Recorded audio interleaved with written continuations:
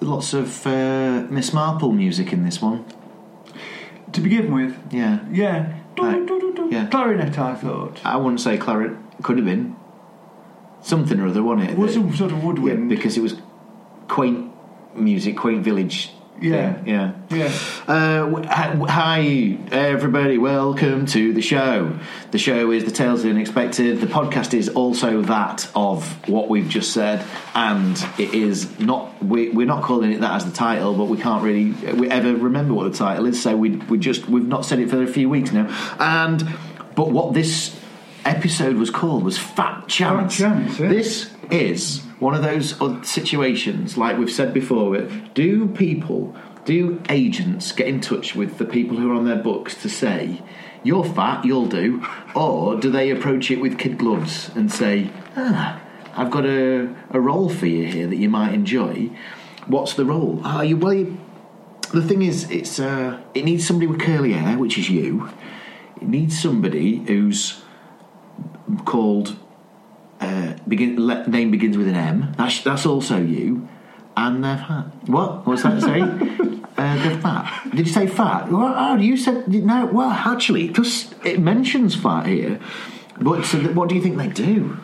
Well, I suspect it depends how far down the sort of casting list you are. You know, if you're in general casting, yeah. Whereas you've not got a name, then I suppose you'll be sort of, there'll be a draw with just says fat actors in it. Like a database. Yeah. Do you qualify for this? Yeah, like where everybody like sort of cross-referenced tall, thin actors, you know, like Stephen Marchant and stuff like that. Yeah. According to their sort of individual idiosyncrasies. Yeah. But if you're sort of reasonably famous, then they'll probably go for you under your name. So I would have thought with Bernard out of Blackadder that would she be famous enough? She wouldn't, would she? I don't think she'd have been too famous. Maybe on the stage. I'll tell you one thing I've learned about her today, though, which is a surprise, right? You know the Cadbury's caramel advert? Yeah. You know the bunny? The sexy bunny? Yeah. No! Yeah. That was her voice? Yeah. Really? Yeah. Now, doesn't that change sort of things? It changes everything. Oh, my God. Hey, Mr. Beaver. Why are you beavering around? Anyway. Right. This is not a Roald Dahl story. It's introduced by Roald Dahl. Which it says so on the title screen. Yeah. And what it actually is a story by Robert Bloch, who more famously, probably, along with his Lovecraft affiliation, is the author of Psycho. So I don't know when this was written compared to when Psycho was written, but regardless, I think this is our key. This episode is our key to be heard by Chris Lackey and Chad Pfeiffer from the H.P. Lovecraft podcast, because this ties in with their kind of weird stories, weird fiction. Oh, there's no monsters in this, right? Yeah. But definitely they were interested in Bloch. Right. They do a Blocktober, so maybe we can just say, hey, check this one out. Let's do it. So I'm going to mention them again. We've done this a time, but please listen to the HP Podcraft podcast. HPPodcraft.com, I believe, is the website. And hopefully you'll enjoy the rest of what we've had to offer, you know, in terms of kind of these weird tales as opposed to the monsters of weird fiction. So, this is Fat Chance.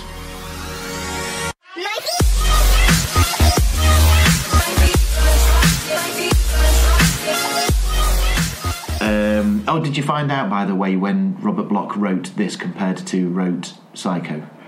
I've not discovered that yet. I've been having a look, but I've not found anything about this. All right, well, we'll maybe come back to it later. Let's keep this professional Pfeiffer and Lackey listening. Right, so it starts off again with one of Dahl's stories, and he's talking about the Maharajas in India. And he says they killed people, they killed their wives in Maharaja-ish They seem to regularly Mahajahara-ish ways. Maharaja? I've now stared at this word too long, it doesn't even make sense. It's like looking at somebody's face for too long and you just go, oh God, that's what you look like. I've never noticed that before. But what he's saying is that, you know that little kid from the Indiana Jones Temple of Doom, the prince in Temple? Yeah. That when he wanted to kill a wife, what he would have done is gone and got some tigers, gone and got their whiskers. What he does, he first goes out and shoots a tiger. Oh, that's what he does. God. Cuts off his whiskers, then trims them up small and puts them into the Maharaja's curry. The wife's curry. The wife's curry. And then over a couple of days, it will tear at their intestines and they'll just basically die from internal wounds. Now, I did not remember this coming from this particular... I don't remember this episode at all from my youth. But that story has always stayed with me about the so you've heard it, the tiger's whiskers. Right, okay. And it's something that me and my friends have always sort of laughed about. Because it can't be true, can it? I don't know. I mean, you see, there's another one that sticks in my mind, and I don't know whether this is a Roald Dahl one or not. It might be. About oysters. Right. Where if you want to kill... I think it is. If you want to kill somebody, you get a... whatever the collective noun for oysters is. Oyster. Right? An oyster. You bury one in a plant for 2 or 3 days. Then you put it with the others. It's gone off and it will kill them. Now, I think that's one of Roald's, as is this. They're linked together in my mind. Yeah, well, he's basically saying that because he doesn't live in India and he has no access to a tiger, that if when he wants to kill his wife, he has to do it a different way. We husbands have to use less refined methods. Yeah, that's what he says. So then it cuts to the action where it joins a nice swooping camera shot of a village, plinky plonky, Miss Marple's Agatha Christie style music. It looks like one of them sort of villages where everybody knows everybody. There is a chemist. We see the chemist, he's closing, and he looks, and the chemist is there, and he looks at this bottle of pills, and kind of, well, hang on, there's some pills here. And I think what we've later found out is he's more looking about who they're for and what's being supplied, okay, because he's making up a prescription. Then... because it's the beginning here, I'd just say, the music, as you say, is quite light. No synth, because nothing's happening. No rock and roll at the moment. It's, we're not sure what it is. Is it clarinet? But it's woodwind or something like that, I think. And it's all very sort of trilly, isn't it? Yeah. And it's a sort of idyllic village where basically it seems everybody's leaving work. They're either going into work or leaving work at all times of day. And so there's a lot of that iconic walking. Yeah, and also walking is the Doctor, who we don't know that the Doctor is the Doctor at this time. But it is in fact Catweasel. He's the man who plays Catweasel, but it's not Catweasel the wrestler. It's Catweasel the man who, in the show, what was called Catweasel. Yeah, Jeffrey Baildon. Yeah. But Catweasel the wrestler was somebody else, wasn't he? Yeah, he was, yeah. He's my mate's uncle. Is he? Well, you know when people tell you this as oh, like a friend of the family sort of thing. Yeah. Well, I mean, I was thinking about pointless lies that you've told.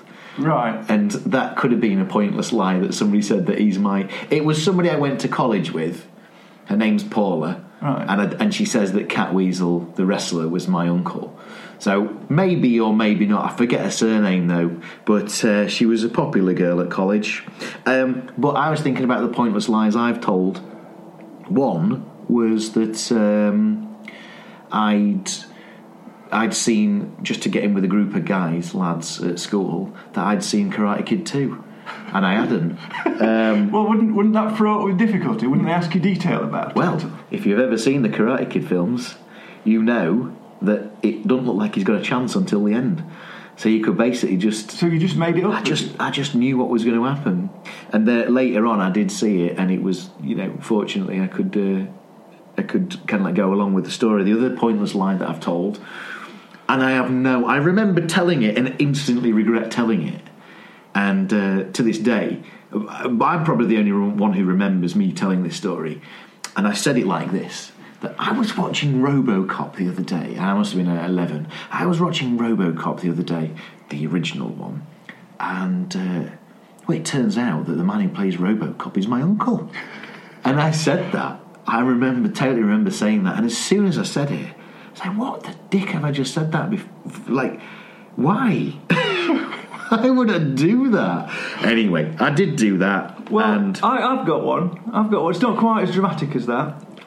But when I bought the Grease album, when that came out, I am one who really likes a bargain, always have been, right? And I bought a copy from the shop, and it was a French import. And the only way you could tell was it said Grease, and then underneath it said La Bande du Original or something like that on it. But I didn't want to look like a cheapskate, so I told people, because in those days, like, imports were expensive. So I told people that I'd paid like over the odds for this.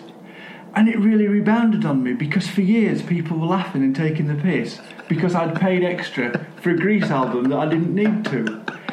And that's something I've never ever told them. But it's that thing is where you go so far into the story, but you haven't thought about, hang on, that's not adding up. Yeah. But the kind of like making it a bit more exclusive than it actually was is ultimately the downfall. It's like being RoboCop's nephew is it's no laughing matter, really, because I had to put up with a lot of press, what's he like, that sort of thing. I'm 11 years old, and also it was a lie I used to tell the press. So anyway, so this doctor goes into the chemist. Yep. Okay, and by the way, there's a closed sign on the chemist. There's a closed sign on the chemist. So he's obviously privileged to go in after hours and stuff. Yeah. In the meantime, a woman walks out of a slimming club, and she immediately eats a chocolate of some sort. And you just think that if she's just been to Slimming World, that you at least get around the corner before you start getting the chocolates out and stuff. And then we go back to the chemist, and the chemist and the doctor are now talking. The doctor is addicted to these painkillers, I guess. Are they some sort of painkillers? Seems to be, doesn't it? It's some sort of illegal drugs that he shouldn't be having. He shouldn't be having. He's in the past, he's spun this story about this addict who he's been trying to help, but that seems to have gone by the wayside now, and he basically admits that he's got a problem. And it seems that the chemist is sort of skimming him out of other people's... Yeah. Well, he looks like he's doing him a favour, and actually I think the chemist, as we later learn, is not the most moral of men. No. And so I think he's potentially building up a bit of a story so that he can get information out of the doctor later on, or use him for favours later on, or something like that. So he's keeping him in his back pocket by allowing this addiction to happen. And from the conversation between the two of them, we also discover at this point that the chemist's having an affair, and that he disapproves of his wife's weight, which makes us then think that the person coming out of the Slimming World was his wife. Must be the chemist's wife. And but I was just thinking that the likeness of the doctor who's addicted to his, basically the things that he's prescribing people, is that thing like Sherlock Holmes would have had a vice, and all the best detectives have got some sort of vice. Yeah. Because it not necessarily feeds them or makes them do what they need to do, but they have to, of all the good that they do, they have to give in to something that's slightly unpleasant in the world. Well, I think there's something about being flawed, isn't there? That sort of draws you in. If you can identify with a flaw in somebody, I think it makes them a more sort of sympathetic character. Yeah, because you can't just go around solving crimes and go, what is it? And you just go, well, actually, I'm a skag addict. And you go, right, okay, now you're one of us. Get in the gang. Well, I would say one of us, not one of me. Although I recently saw Trainspotting 2, absolutely fantastic. I mentioned to you earlier, didn't I, that it's like you back in a club. That it was written for me. It was so nice. So it's still. I didn't get a job because of Trainspotting. Here's the story. I went to... I was at college and I needed a job. HMV was just opening in Doncaster, so I thought, well, a Saturday job or an after college job would be perfect. I'll go to HMV. So I handed my CV in, and they said to me, the interview was going quite well, and they said, what's your favourite film? Now, at the time, Trainspotting had just about come out. No, actually, it had come out on video. Right. And I'd got different video covers for it as well. I've been having this thought in my head that somebody told me they'd bought all the different ones. I got like 6 different versions of the video because I love the movie so much. And I just said it's Trainspotting, and the guy looked at me kind of weird, and I started to sweat. And he looked at me and he said, "Do you not think it promotes drug use?" And I said, "It does exactly the opposite." Yeah, I mean, it just shows you how bad drug use is. I would have said that, yeah. And I got quite passionate about it and, of course, never got the job. I could have also just not been very good at customer services or explaining my position. And was that just like for some sort of Saturday job? Yeah. And you have to, like, defend your choice of film? Well, it wasn't defending it. It was about the fact that I thought that he got the story completely wrong. So, wow, I wouldn't have expected that sort of level of detail for a Saturday job. Wanker. Right. So we just mentioned the underhanded drug use. Yeah. Then we go home. To the chemist's home. The wife is there though, and she's putting a Slimming World card back into this hidden place so it doesn't show how much weight she's lost or gained. And then she gets out some chockies and starts watching telly. Now it looks like it's something like an Antiques Roadshow short. Yeah, well, I'll tell you what it reminds me of. They used to have these things, and they used to be on a Friday night when I was young. And they'd produce... It wasn't like Antiques Roadshow, but they'd produce something which was unusual. They'd hand it round the panel, and then the panel would have to guess what it was. I know that show. Yeah. I mean, it's happened on QI before, where they said, "What do you think this is?" But it usually ends up in an anus, doesn't it? But this would be there'd be about 5 rounds of it. Often Bilotti or somebody would be on it. Yes. And they'd all have to guess. And I used to really quite like that. Yeah, it looked like a good show, and I'd like to have watched it because they were basically just explaining a whistle. Yeah, I mean, a short whistle. I've guessed it was a whistle. A short whistle with a point on it. It seemed. Yeah. So then we cut to a theatre set with a really archetypal director. Yes, with the cravat and the sort of comb over. He is definitely that Winterbottom. Is that his name? Michael Winterbottom, the man who died. Don't panic, love. It's a car. Michael Winner. Yes, Michael Winner. Don't panic, love. It's a fucking car.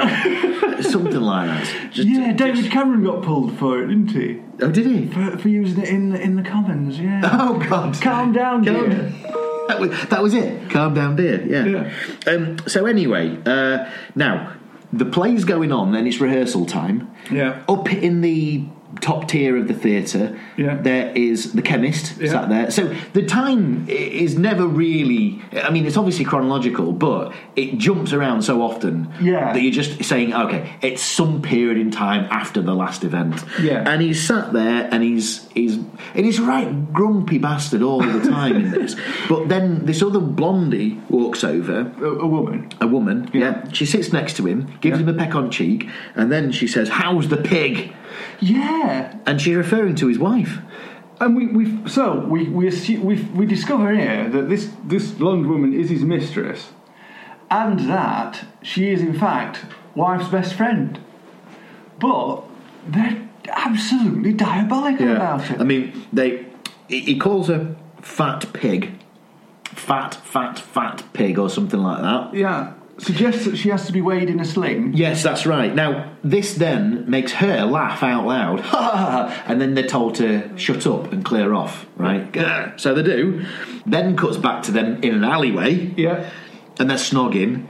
And they're being asked to come on stage to do their bit. And then one of them goes, "Oh, for fuck's sake, come on, John." And they're called John and Francis. The chemist is called John. And the woman, the philanderer woman, is called Frances.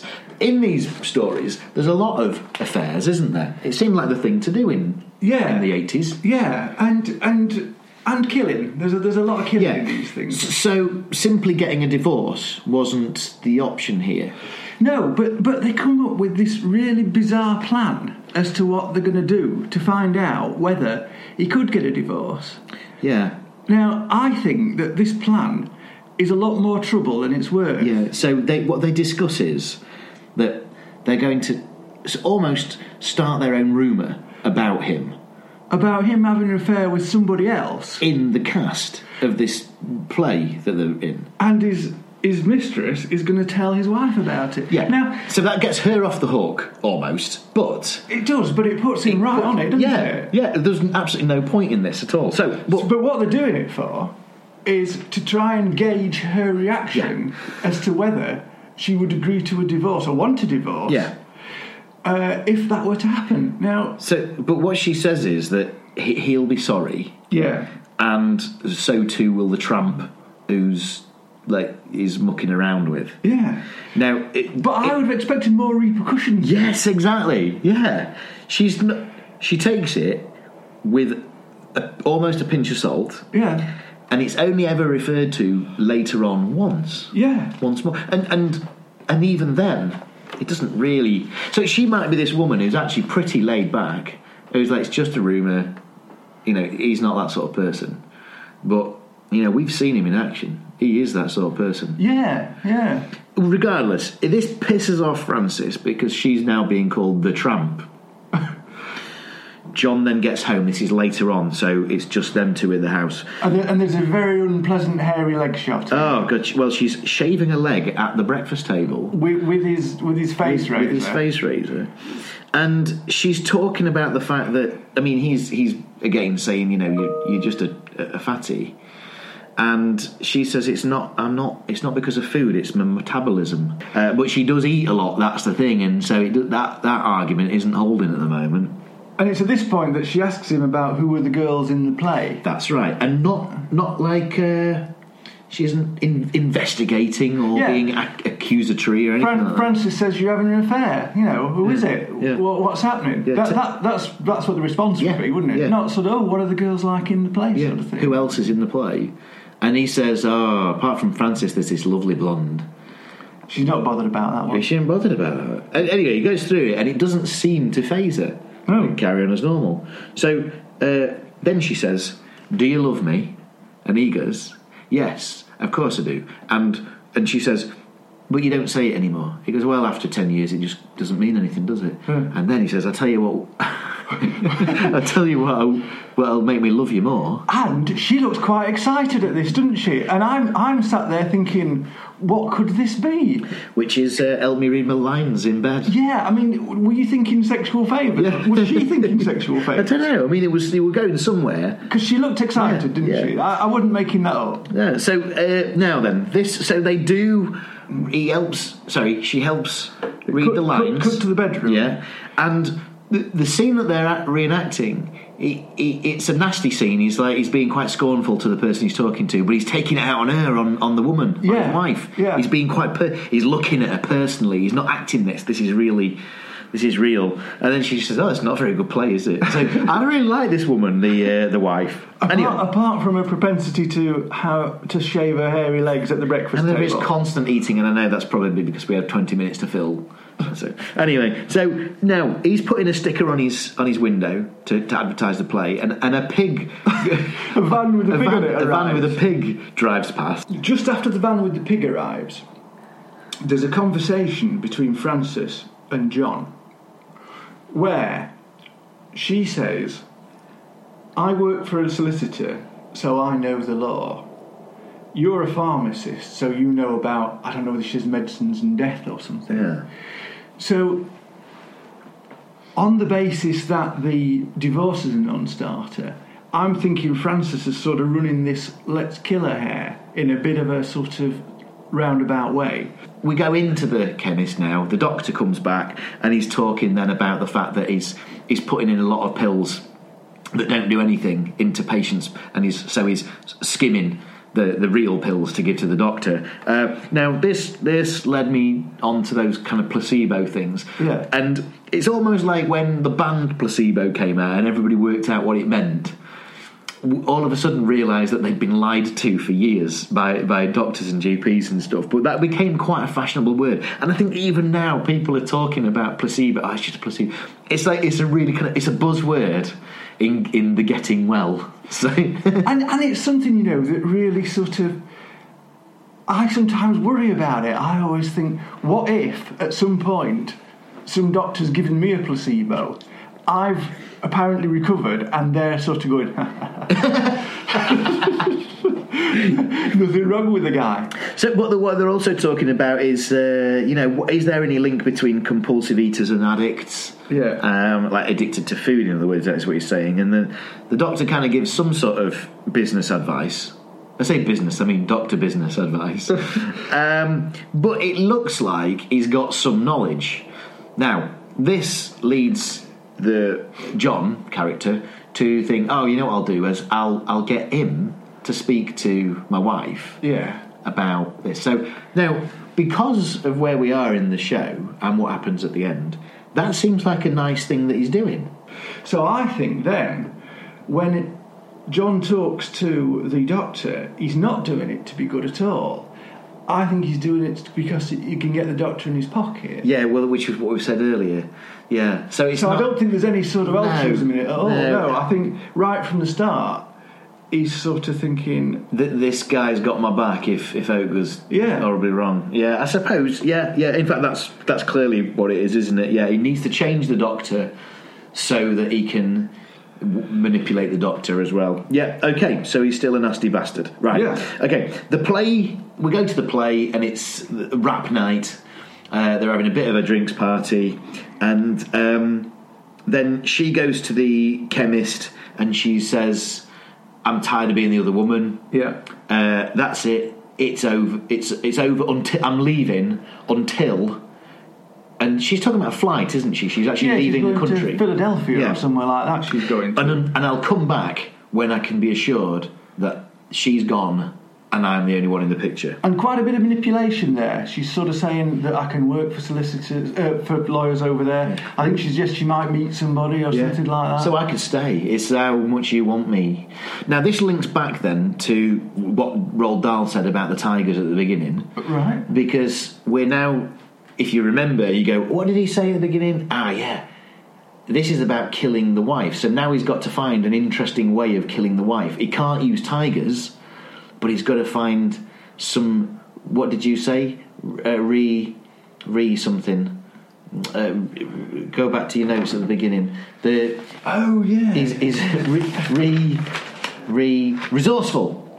Resourceful means resourceful methods. Right. Is that right? Less refined. Well, refined. Less refined methods. Okay, so what he does is... what they do is decide that it's going to be murder. Yeah. And what he's had a thought about something, but he won't go into it with her because it's too gruesome to mention. I mean, he's had a thought about driving his car into a pond and escaping. I mean, that's going to be a non-starter, isn't it, really? Yeah, absolutely, yeah. But all of these things is kind of like, as soon as they've said it's probably going to be murder that does it, and then he says, I've got an idea for a particular murder that you're not going to want to hear. Yeah. It's a bit, come on. Anyway. Because just out of sort of interest's sake... Yeah, you would, wouldn't you? Unless she's doing the reverse psychology, so she's going, probably don't. Fair enough. Yeah, fair enough. You do that. Yeah. Well, what it turns out he's doing is he's going to poison some chocolates and give them to his wife as a present. So he gets out a chocolate, one of the kegs, the caramel kegs, I think. Yeah. Now, I mean, I've got a memory of you used to get a lime keg. I don't know if you No, you can see by my face I'm not aware of this.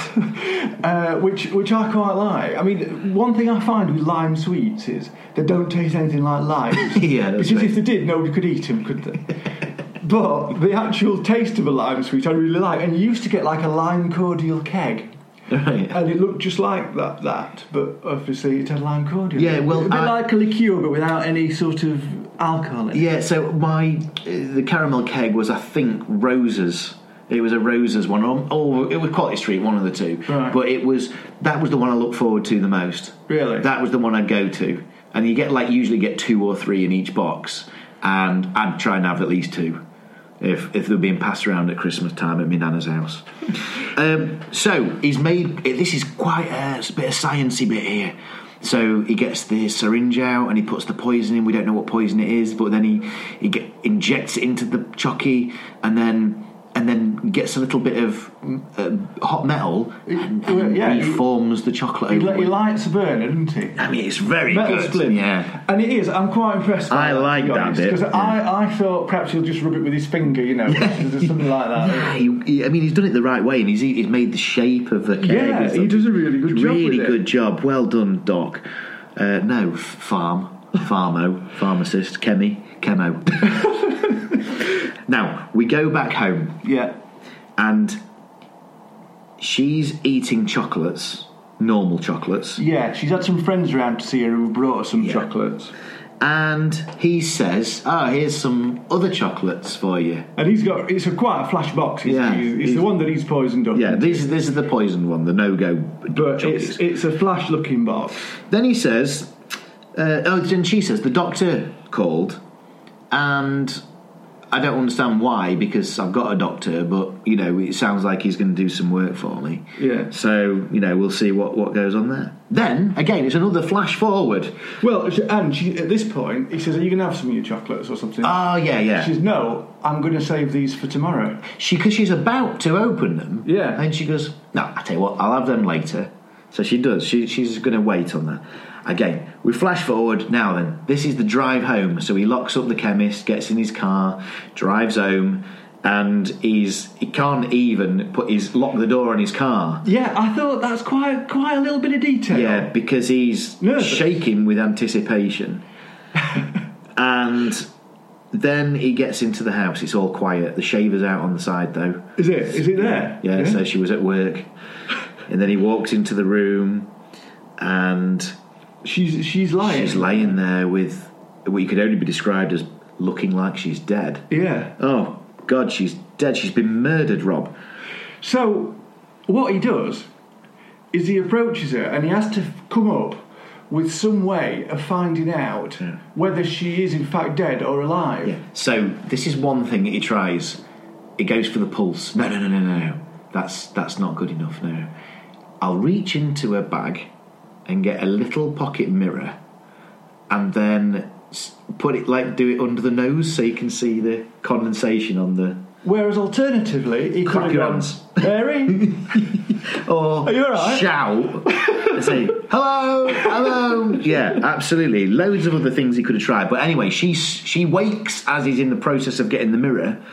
And he comes up with a story about checking a sty in his eye. I've got a sty in my eye, yeah. And that reminds me of those kind of like Basil Fawlty bits where he's checking the walls for, I don't know, for hollowness or something like that. And then she says, the doctor has basically counselled me. Yeah. I do have an addiction, but I've got support from people. We've worked out a bit of a programme. I'm going to lose £3 each week, and I'm doing it not just for me, but for you, for us. We're going to be happy together. And then he says, so I love this line. So those chocks that I bought were a waste of money. And she goes, no, we're not a waste of money. Get ready for it. I gave those to Francis because her plane was delayed, and I said, there you go, have some chocolates and then close up of his face as he's hearing all of this. His missus is the winner, and Francis has lost, and so too has the pharmacist guy. A bit of a moral tale, really. It is. Now then, my point then, credits roll, cue music, end of the show. Now then, in all the ones that the last couple have been slightly different, but in all the ones where somebody is trying to commit a murder or get away with murder, we've ended up slightly on their side. Somehow we've ended up on their side. Yeah. But this one, I'm totally opposite. I want him to get caught. I don't want him to get away. Yeah. With it. I really detest this man, this mister. Yeah, because I'm thinking the one where the guy starves to death in the lift. Yeah, we're glad that it happens to him. Terrible way to go. Lamb to slaughter. It's it's a brutal crime, and yet really wanted her to win. Yeah, it's a weird. The tales do weird things to you.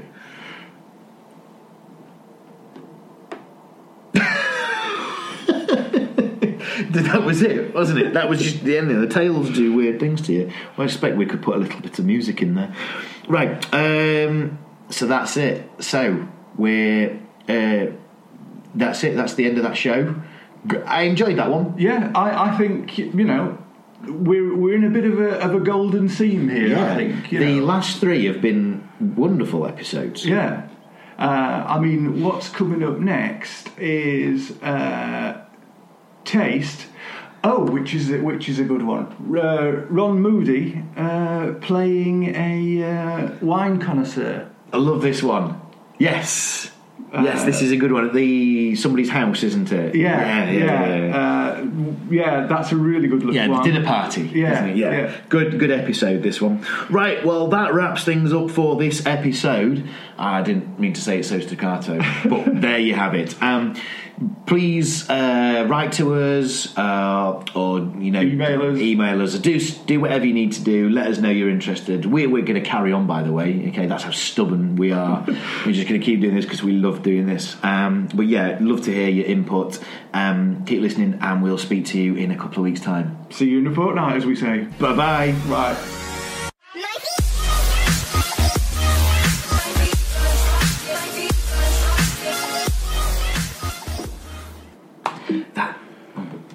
That could be our catchphrase. See you in a fortnight. That's the worst catchphrase.